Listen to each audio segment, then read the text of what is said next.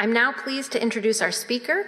Independent writer and art historian Avis Berman has written extensively on painting, sculpture, photography, design, and museum history. She's the author of Rebels on 8th Street, Juliana Force and the Whitney Museum of American Art, James McNeill Whistler, and Edward Hopper's New York. She co-authored and edited Catherine Ku's memory, My Love Affair with Modern Art, Behind the Scenes with a Legendary Curator. Her latest book, which came out in May, is Roy Lichtenstein, The Impossible Collection. Her articles and reviews have appeared in numerous magazines and newspapers, from the New York Times to Art and Antiques. In 2016, she was here for a well-received talk on the formation of the Whitney Museum, and we are absolutely delighted to have her back. Tonight, she'll examine the legacy of French Impressionist painter Pierre-Auguste Renoir and introduce us to the pioneering Americans who first embraced and supported his work. Please join me in welcoming Avis Berman.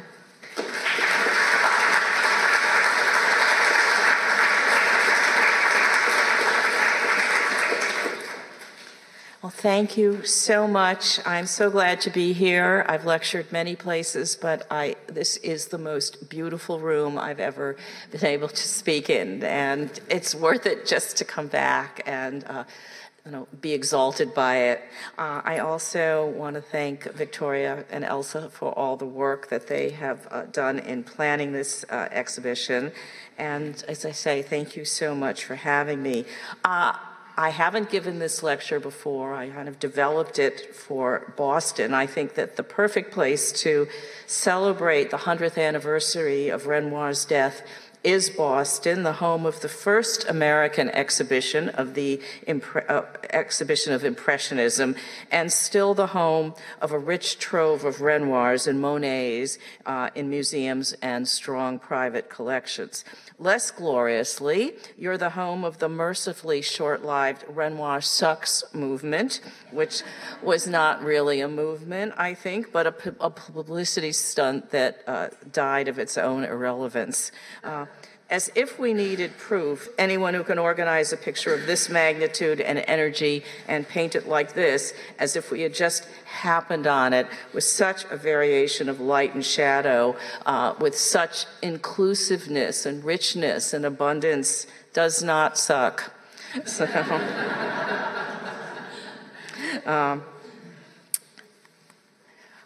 I am convinced I cannot get too many Renoirs, the Philadelphia collector Albert C. Barnes announced in 1913, and he backed his assertion by amassing the largest collection of the work of Auguste Renoir in existence. Barnes made his first purchases in 1912, and by 1942, he had bought 181 Renoirs. 178 of them are paintings, and their rich color and seductive surfaces are suffused through the galleries of the Barnes Foundation, the eponymous institution he chartered in 1922. No one surpassed Barnes in volume or veracity in the quest to possess Renoirs, but he was not alone, nor the first to be consumed by that same passion. There were adventurous, pioneering Americans who collected the great French Impressionist work and dared to espouse it 40 years before Barnes. From the formative decade of the 1880s, when Renoir was first exhibited in this country, to a mixed reception, to the late 1930s, when his name was established as an essential acquisition for museums, moguls, and movie stars, Renoir's acceptance in the United States was slower than what would be supposed. What 21st century viewers see as genius, the creation of a lush world of iridescent color and flickering light, was once derided as a cacophony of bizarre color contrasts and terrifyingly bad taste. And in this lecture, I trace the trajectory of other Americans who shared Barnes's grand passion. And that trajectory, as I said, started here. Renoir's work was initially shown in the U.S. in September 1883 in Boston in a group exhibition organized to celebrate the 100th anniversary of the Treaty of Paris. Paul Duranwel, the Parisian dealer who had championed the Impressionists for more than a decade and was named the missionary of Impressionism by Renoir himself, sent 80 paintings to the show. 3 of them were by Renoir, including this lambent box at the theater and one of the ultimate masterpieces of Impressionism. But nothing sold. Set among this obviously did not sell, but because set alongside formulaic salon canvases and decorative wares, the entire group, Duranwel said, was badly hung and indifferently received. Nevertheless, Duranwel intended to succeed in America because in 1885 he was nearly bankrupt from buying so many paintings by Renoir and Claude Monet. In desperation, he accepted an invitation to participate in a large international exhibition held at the American Art Association in New York during the spring of 1886. Duranwel arrived with 264 paintings, including 38 by Renoir, such as these. The newspaper's response was positive, if puzzled, and Duranwel sold $18,000 worth of pictures. Buoyed by sales and critical plaudits, he wrote to the painter Henri Fantin-Latour, "Do not think that Americans are savages. On the contrary, they are less ignorant, less close-minded than our French collectors." The dealer organized another Impressionist exhibition a year later, and in 1888 he opened a gallery in Manhattan, managed by his sons, Charles and Georges, and later his son, Joseph. From then on, modern French paintings were always available in New York. But well before Renoir and the other Impressionists were ever exhibited here, 2 American women were their most powerful promoters. Their proselytizing spread the news of the French avant-garde on these shores, although their converts were limited to those wealthy few who could see the artist's work in Paris. Philadelphia-born Mary Cassatt, the only American artist to be included in the Impressionist exhibitions in France, had recognized the caliber of the group from her arrival in Paris in 1874. In 1875, she persuaded her friend, the 19-year-old Louisine Elder, to purchase a pastel by Edgar Degas and a Monet painting, making that young woman the first American patron of Impressionism. She also convinced her older brother, Alexander Cassatt, an executive with the Pennsylvania Railroad, to buy works by her fellow Impressionists. In 1881, he bought works that she selected by Degas, Monet, and Pissarro. On his own in Paris in 1883, Alexander Cassatt acquired a head of a young girl by Renoir from Duranwel. He seems to have been the artist's first American buyer. Now, the second woman who influenced Impressionist collecting in America was also a native Philadelphian. After the Civil War, Sarah Tyson Hallowell forged a unique career as a freelance curator and art agent based in Chicago. Yet she spent most of her time in transit between the United States and France, arranging exhibitions and finding works of art for collectors and public institutions.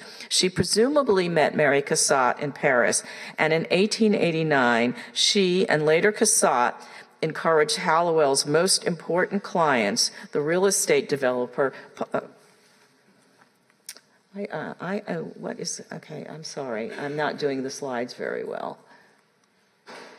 These are Hallowell's most important clients, the real estate developer Potter Palmer and his wife Bertha Honoré Palmer, to consider adding Impressionist canvases to their already considerable collection of Barbizon and American paintings. And just as an aside, you see here Anders Zorn's portrait of Mrs. Potter Palmer, and I think you can see why he was such a popular portraitist in the Gilded Age.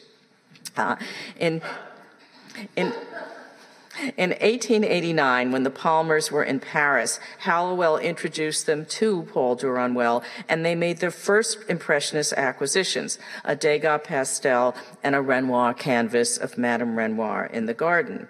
And after Duranwell's shows in New York, several bold collectors joined Alexander Cassatt as Renoir buyers. Kathalina Lambert, an immigrant who became a prosperous silk manufacturer in Paterson, New Jersey, would buy at least 4 Renoirs, of which I'm showing 3. And he was very early. One of his first was Still Life with Flowers and Prickly Pears, which he acquired in 1888, before the Palmers. The Bostonian Alexander Cochrane bought a Venetian scene in July 1889. Yet neither of these collectors were imbued with the verve and drive and probably the resources of Bertha Palmer, who was determined to possess the most exciting art collection in the country. In fulfilling that quest, she became the first insatiable collector of Renoir. She was already the queen of Chicago society, and Palmer wanted only avant-garde for her sprawling picture gallery, which was upholstered in red velvet from floor to ceiling. She believed in the Impressionists and was determined to make them chic as a corollary to her certainty that collecting was a pursuit benefiting her social position. However, unlike most socially motivated buyers, she didn't cling to the conventional. She preferred the sensational effect to a hallowed tradition precisely because she knew that whatever she did would be emulated and approved. The bulk of the Palmers' collection was formed in 1891 to 92 when the couple traveled to Paris to publicize the 1893 World's Columbian Exhibition in Chicago. After purchasing these 2 Renoirs from Duranwell in New York in March and April 1892, the Palmers went on to France in May. With Sarah Hallowell advising them, they bought 40 works from Duranwell in Paris, including 11 paintings by Renoir. The jewel of the Paris paintings was this painting, which had been shown in the 1886 Impressionist show in New York, and cost $1,750. It's a study of 2 sisters who performed as trapeze artists, and the oranges at their feet were thrown by the audience in appreciation of their performance. Acrobats at the Cirque Fernando was Palmer's favorite painting, and it traveled with her to her various residences. The acrobats, along with Near the Lake, Luncheon at the Restaurant Fournet, and Seascape, were the Renoirs included in the 52 Impressionist paintings from the Palmer collection donated to the Art Institute of Chicago in 1922. Through this gift, the Art Institute became the first American museum to possess a rich representation in Impressionism. Moreover, its example was transformative, encouraging other Chicagoans to add to the museum's French holdings with gifts and bequests of their own. Even in death, Bertha Palmer used her social leverage to get others to fall in line. Now, despite the Palmers' patronage, the 1890s belonged to Monet, and Renoir's American market lagged in comparison. Not only was Monet considered the leader of the new movement, but Impressionism was primarily classified as a kind of landscape painting, and Renoir was first and foremost a painter of figures. In response to an 1893 show of the quote, extreme open-air Impressionists of France at Duranwell, New York, a New York Times review was not atypical. The writer praised a Monet landscape, but sniffed that, quote, Renoir's figures are somewhat hard to digest. His idea of the form feminine is dumpy and commonplace, and the faces of the models are triumphs of dull vulgarity. Moreover, Renoir's chief patrons did not live in New York. Chicago and Boston were far more supportive, although Boston was a city known for its idolatry of Monet.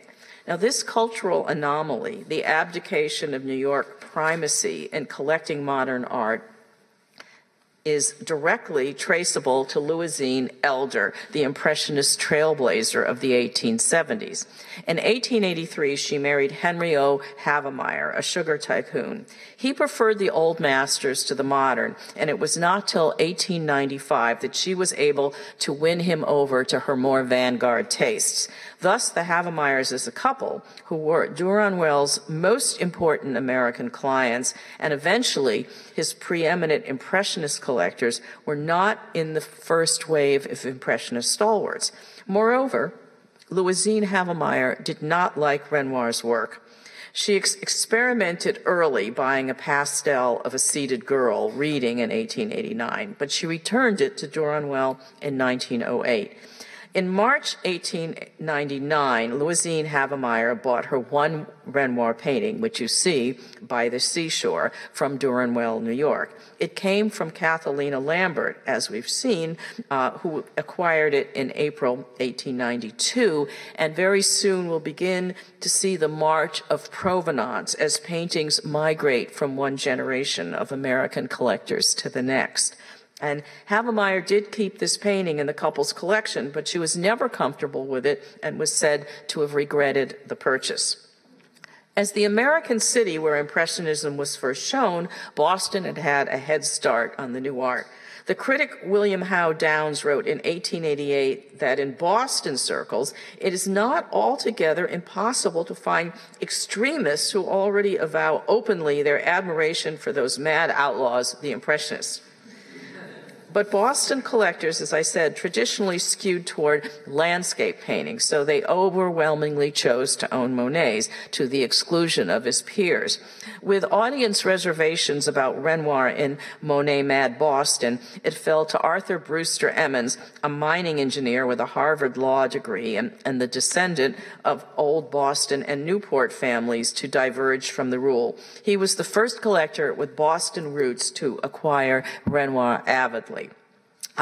Perhaps that connection, though, affected his choices because he preferred landscapes to genre scenes or portraits.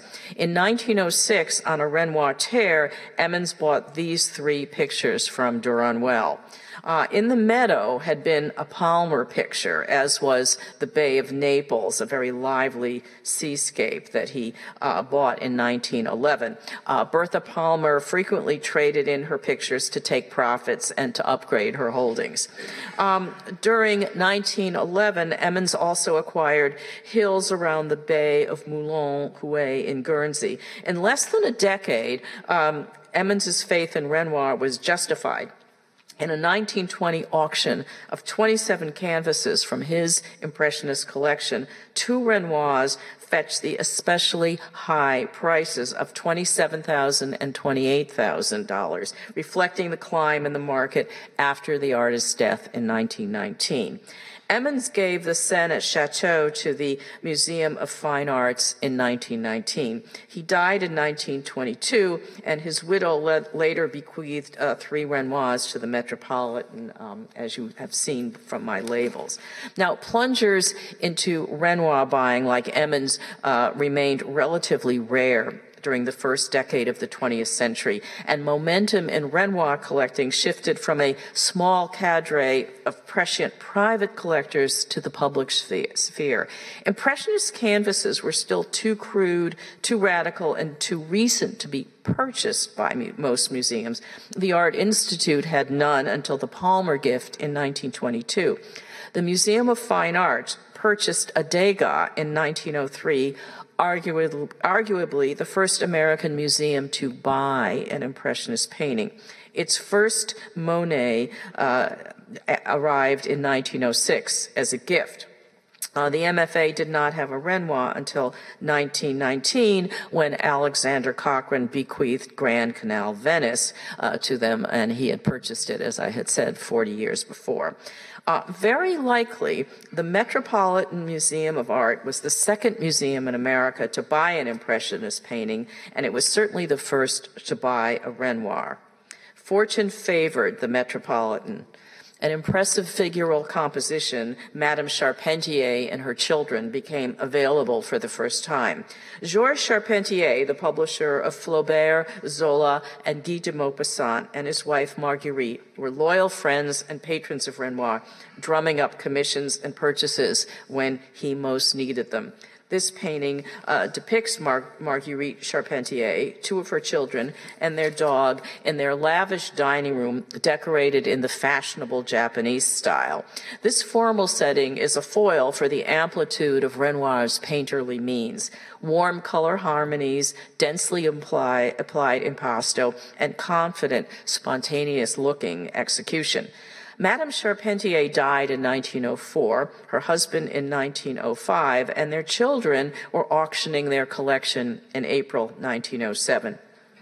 At that time, the art historian and critic Roger Fry was the curator of European paintings for the Metropolitan, and the mythology surrounding the acquisition of the painting credits Fry, who is justly celebrated for his understanding of modern art, for finding this pearl at a great price and overcoming the balky trustees to get it. Doubtless some trustees recoiled from the picture, but the records show that the acquisition process was not instigated by Fry. On March 11th, 1907, Joseph Duranwell of Duranwell, New York, wrote to William Church Osborne, the museum's president, to alert him of the imminent sale. Osborne passed the letter on to Sir Caspar Purdom Clark, then the director of the museum. Clark recognized the caliber of the canvas and sent a photograph to Fry, who was then in London. On April 3rd, 1907, Fry wrote to Clark, "As to the Renoir of which you sent me a photograph, I expect it is the kind of Renoir we ought to get." Now, even allowing for British understatement, Fry was restrained in his approval, presumably because he had not inspected the picture in person. Once he was able to examine it, his opinion soared. Fry cabled the Met, "Examine Charpentier, Renoir, magnificent, museum masterpiece, attractive purchase, would be great coup, recommend bid 20,000, but hope attain much less, auction Thursday, instruct quickly." Fry was told he could buy the painting, but not to exceed 20,000. Paul Duranwell bid for Fry and the museum and got the picture for $19,680. He waived his commission. The magnitude of the purchase rippled seismically through international circles. The museum proclaimed where it stood for those unsure of the artist, for as Fry noted in an article about the portrait, Renoir had not yet been given his full due. Once more, Duranwell had banked on American enlightenment, and once more he had won. The New York Herald declared, "It will be one of the most interesting modern works of art acquired for the permanent collection of pictures, and the price paid for it will be adjudged none too high." And at the time, it was one of the Met's most contemporary paintings. Now, no one was as eager to capitalize on the incipient Renoir boom as Duranwell, New York. The gallery had never held a solo exhibition for Renoir in the 20 years that it had been open. All that changed with its organizing of the artist's first one-person show in America, a retrospective that opened in November 1908. Although the gallery always had Renoirs on hand, this exhibition of 41 paintings and works on paper ranging from 1873 to 1907 offered a much more substantial view of the artist. Recognizing that the swirl of critical popularity was building into a tidal wave, Duranwell presented Renoir shows in 1912 and 1914 to profitable effect. Between 1911 and 1915, the Chicago businessman and connoisseur Martin Ryerson bought 6 Renoirs, all of which went into the Art Institute of Chicago, and Robert and Hannah Marcy Edwards, Boston siblings who were heirs to a silk fortune, bought 3 Renoirs between 1912 and 1915, all from Duranwell, New York. In May 1912, the American critic and painter Walter Pach's laudatory essay on Renoir appeared in Scribner's magazine. When the article appeared, Pach, along with the artists Walt Kuhn and Arthur B. Davies, was deep in the process of planning the Armory Show, the sprawling international exhibition that dropped the bomb of European avant-garde on an unsuspecting American public in February 1913. Matisse, Picasso, Francis Picabia, and Marcel Duchamp were the stars, and thus the most reviled artists of the exhibition. But from the initial meeting of the association's executive committee in December 1911, Renoir was still modern enough to be included, and he was one of the 7 French artists who were deemed mandatory for an accurate representation of the development of contemporary art. One of the show's backers was Lily P. Bliss, the daughter of a wealthy textile merchant. Bliss embraced vanguard art through her friendship with Arthur B. Davies, one of the organizers. After meeting him in 1909, her collecting instincts were emboldened, and in 1913, she was a ready advocate of the new and vital. In January 1913, probably guided by Davies, she bought Renoir's Fog on Guernsey and an oil and a pastel by Degas from Durand-Well, New York. These 3 works were the first building blocks of her modern collection. Bliss would go on to shape the dynamic of American culture by becoming a co-founder of the Museum of Modern Art. Renoir was represented in the New York venue by 5 oils. Algerian Girl was bought by Hannah Marcy Edwards some months after the painting had been returned to Durand-Well from the Armory Show's last stop, which was in Boston. Its bright, fresh palette, quivering with the light of North Africa, must have affected artists who saw it as intensely as the more audacious color contrasts of Matisse. Now, the Armory Show had a profound effect on American taste, particularly that of art-conscious New Yorkers who visited it often. Between the Armory Show and the end of World War I, Renoir became exponentially more attractive to New York buyers who began to catch up with what Bostonians and Chicagoans had already known. Now, I happen to like, this is one of my favorite Renoir collectors. He's a very vital and lesser-known Renoir enthusiast of this period was Joseph Stransky, a Czechoslovakian composer engaged by the New York Philharmonic as the conductor to succeed Gustav Mahler after Mahler's death in 1911. Now, he already a cultivated collector. Stransky arrived in New York with German and Austrian pictures, but perhaps the anti-German sentiment that gripped America during World War I impelled him to change his preferences. Starting at about 1916, he investigated Impressionism and Post-Impressionism, and he would purchase at least 7 Renoirs. In January 1917, he bought Woman with a Parasol and Small Child on a sunlit hillside, believed to be a portrait of Camille Monet, which we will see a little later. And that is typical for him because Stransky gravitated toward personal pictures or those steeped in associations. He bought the 1876 self-portrait in which the young man could be seen with a large, ambitious canvas. The other 2 Stransky pictures were portraits of the commander of Renoir's regiment during the Franco-Prussian War and his wife, who smothered the artist with kindness during his time in the military. Now, Stransky was so enamored of art collecting and the art world that in 1923, he resigned his day job, his post at the Philharmonic, to become an art collector. I still find that unbelievable.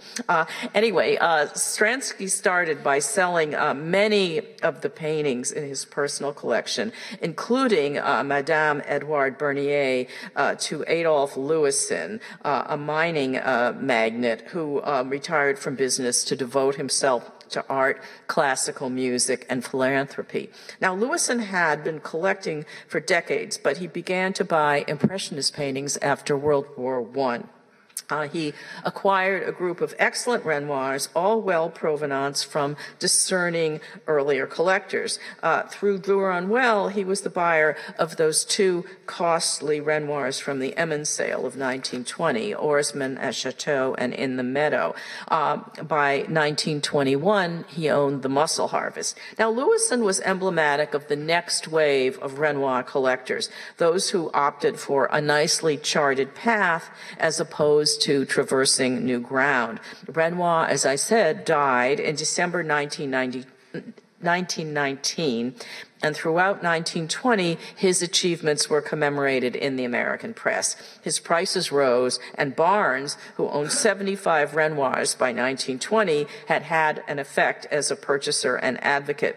It was no longer pioneering to espouse Renoir. He was now a sound, if orthodox, choice. Now, this doesn't mean that splendid collections were not made, but their creators were what I would say would be tribunes and converts rather than missionaries. And in this category, we would place John Taylor Spalding, one of the MFA's and Boston in general's greatest art benefactors. He bequeathed the MFA 2,000 works of art, including 6 Renoirs. Now, Spaldings had been in New England since the 17th century. They owned the Revere sugar refining business, which was later consolidated into the Sugar Trust with Henry Havemeyer, making them all multimillionaires after the Civil War when sugar refining collapsed in the South. John Spalding and his brother William began by buying Japanese woodblock prints in 1909 and amassed what was considered the greatest collection in the world. William got married in 1918. He and his wife moved away from Boston, and he lost interest in collecting, so the Spaldings' collection of 6,000 or so Japanese prints were donated to the MFA in 1921. John Spalding was left on his own, which was probably the best thing that could have happened to him and to the MFA, because he turned out to be a full-on and spirited connoisseur. Starting around 1920, Spalding was collecting in 4 diverse areas: World War I posters, works by Boston artists, works by American artists from outside Boston, which you see, and French Impressionism. I show you these to prove that he was no slouch at judging contemporary art, because both of these were bought very soon after being painted. Spalding was a very early collector of Edward Hopper. His eclecticism speaks to how personal his collection was, and so different from what he assembled with his brother, which was huge in size, yet tightly focused in medium and country of origin. Now, this was the picture I mentioned before, owned by Joseph Stransky and thought to be Camille Monet. And I saved it because it exemplifies how Renoir provenances were piling up. Now, Stransky, who bought it from Durand-Well in 1917, sold it to the Washington, D.C. collector Duncan Phillips in the 1920s, who sold it back to Durand-Well in 1926, where it was snapped up by Spalding. And here are 3 other Renoirs, all bought by Spalding in the 1920s, which I'm sure you've all seen at the MFA. So, indeed, beginning with Spalding's embrace of Impressionism, the 1920s were the splashiest decade in the annals of Renoir collecting in America, when many of the best pictures were acquired and deposited into public institutions. The Barnes Foundation, as I said at the beginning, was incorporated as an educational entity in 1922, and Barnes went forward with plans for a new building in Marion, Pennsylvania, that would welcome a carefully culled public in 1925. But preceding Barnes by a year was Duncan Phillips, a banking and steel heir who opened the Phillips Memorial Gallery, which is now the Phillips Collection, quote, a museum of modern art and its sources, he said, in Washington, D.C. And from the start, the institution was a beacon and an aesthetically ossified city. But Phillips and his wife, Marjorie Acker Phillips, who was an artist herself, desired a more ambitious position for the Phillips and for Washington itself.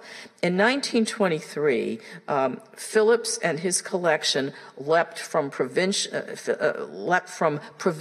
iconoclast to international attraction when he made the most memorable Renoir acquisition since the Metropolitan's buying of Madame Charpentier and her children 16 years before.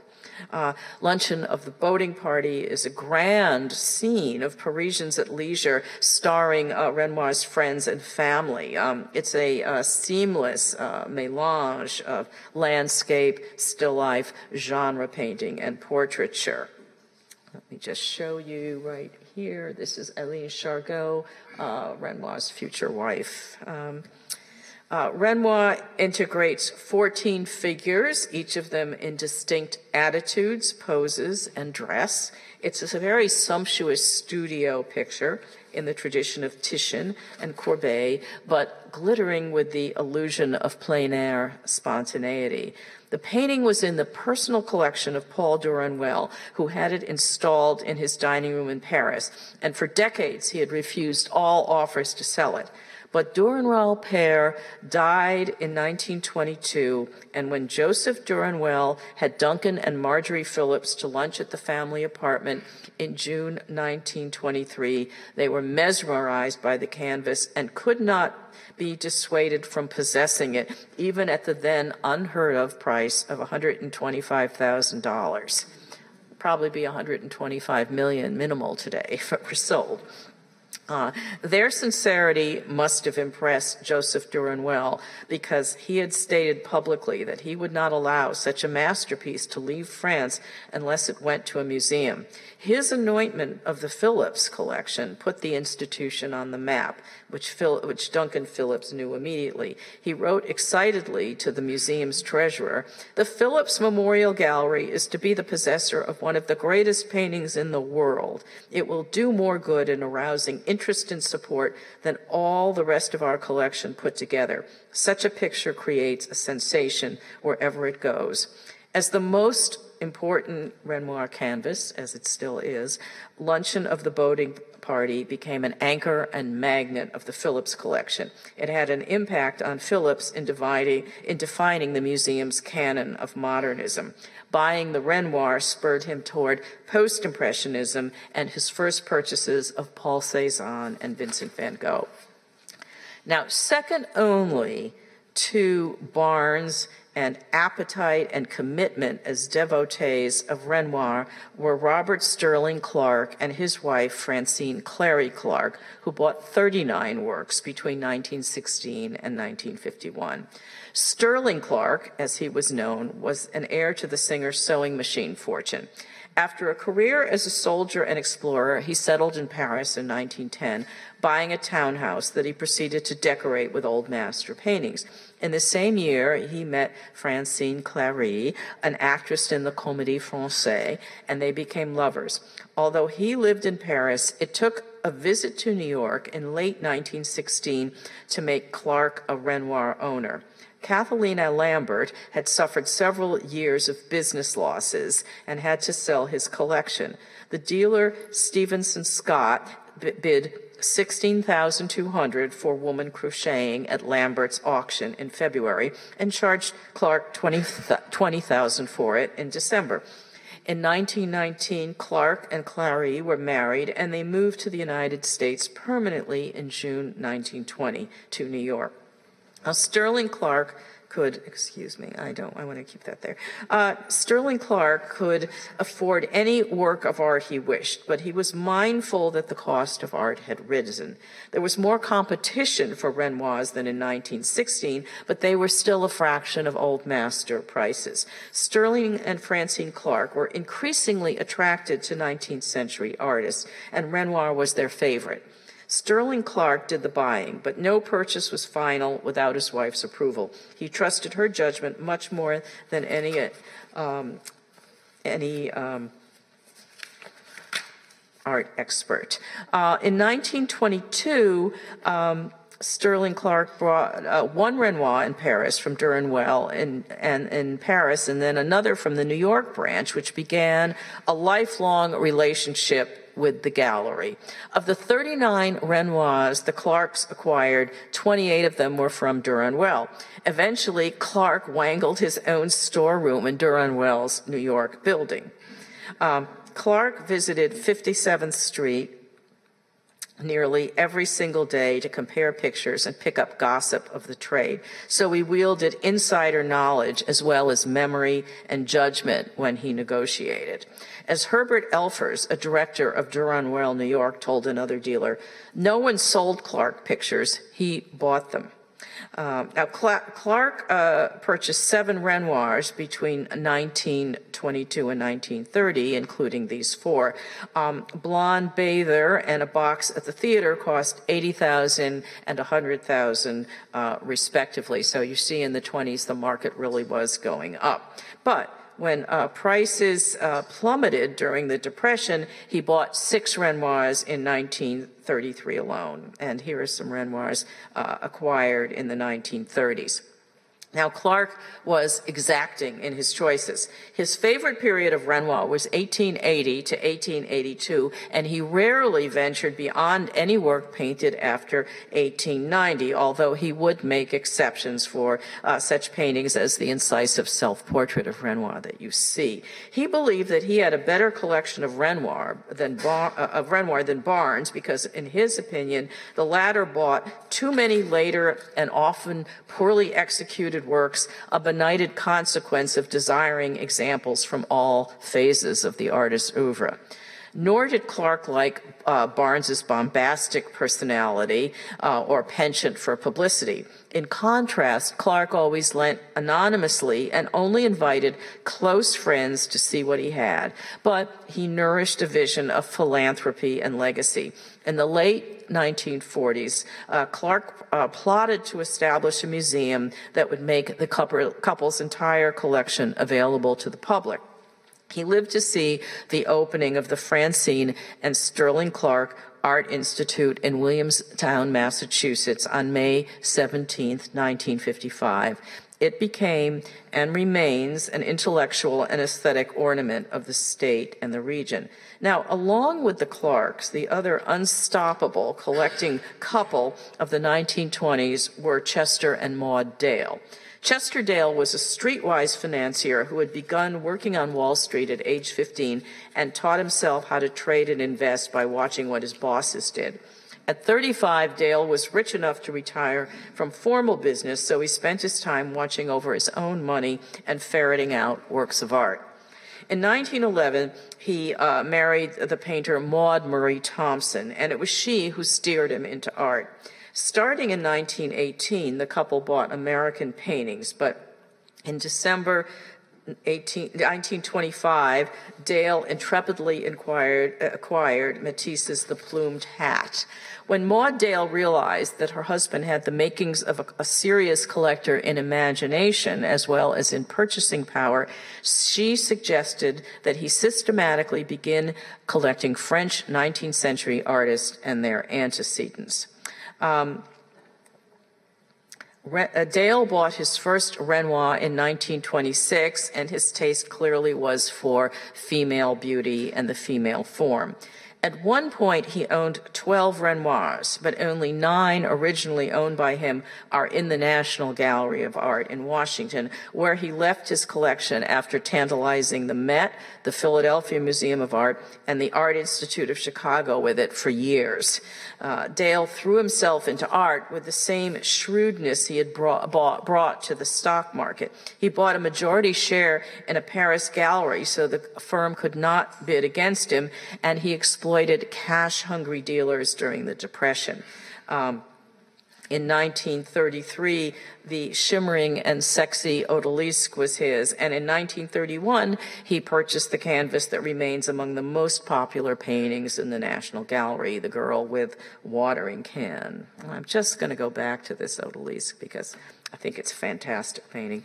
Now, despite the gulf in social position between the patrician Sterling Clark and the very rough-hewn Dale, the two were friendly competitors who enjoyed each other's company.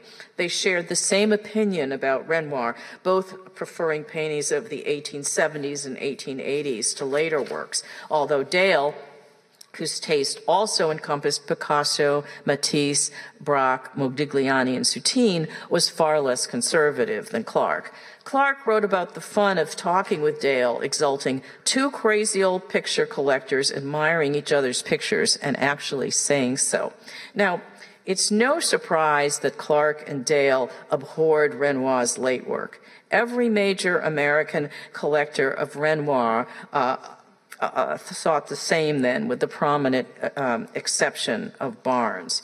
Renoir had grown impatient with the dissolving forms of Impressionism, and he jettisoned them for a more classical approach, emphasizing structure, mass, and volume. In the 20th century, his representations of contemporary life gave way to female nudes and bathers in soft, unspecific environments, which were not greeted with approval. Mary Cassatt famously visited Renoir in 1913 and was aghast at his paintings of, quote, enormously fat red women with very small heads. Yet Barnes's enthusiasm was validated by both Picasso and Matisse, who venerated the late nudes and collected them. Matisse described this very late painting of bathers as some of the loveliest nudes ever painted.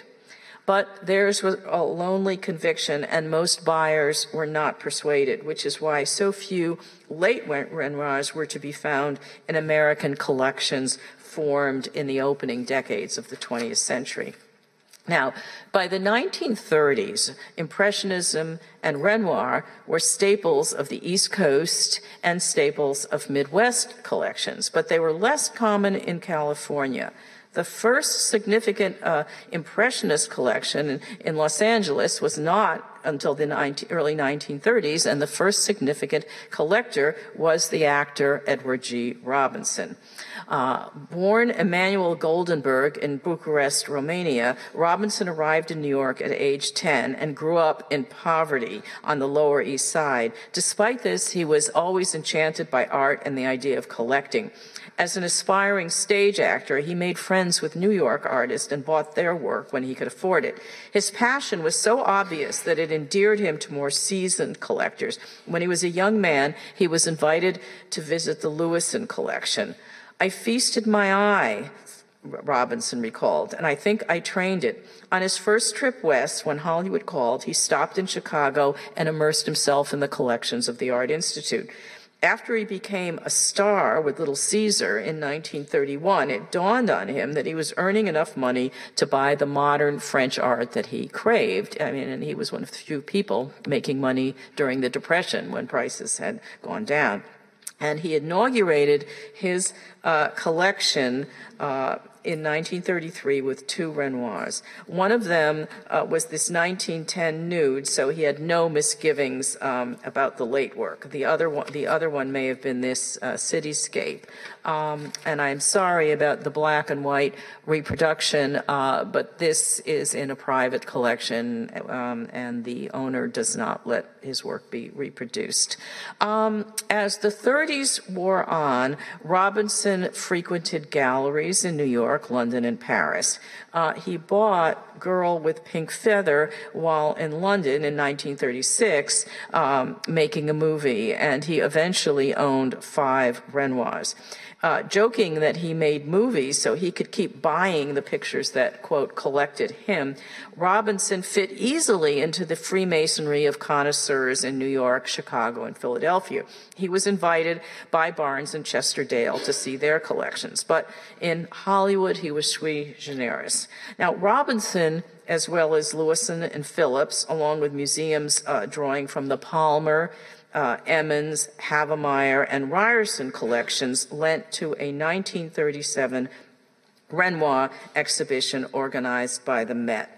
constituted solely of works from American collections. It was such a triumph that the critic Henry McBride, in an extensive article on the exhibition and its lenders, noted that all official uncertainty in regard to the work of Renoir had completely dissipated. Renoir's popularity did not diminish among American collectors of modern art until after World War II, when abstract expressionism displaced traditional figurative painting, and Monet was hailed as one of the new movement's progenitors. Those who were unperturbed by such trends would have sided instead with Barnes's friend and mentor, the critic Leo Stein, when he wrote, "Renoir lovers are insatiable. Collectors of his pictures have them by the scores and find that each accession adds not itself alone, but gives addition also to the life of all the others." Thank you.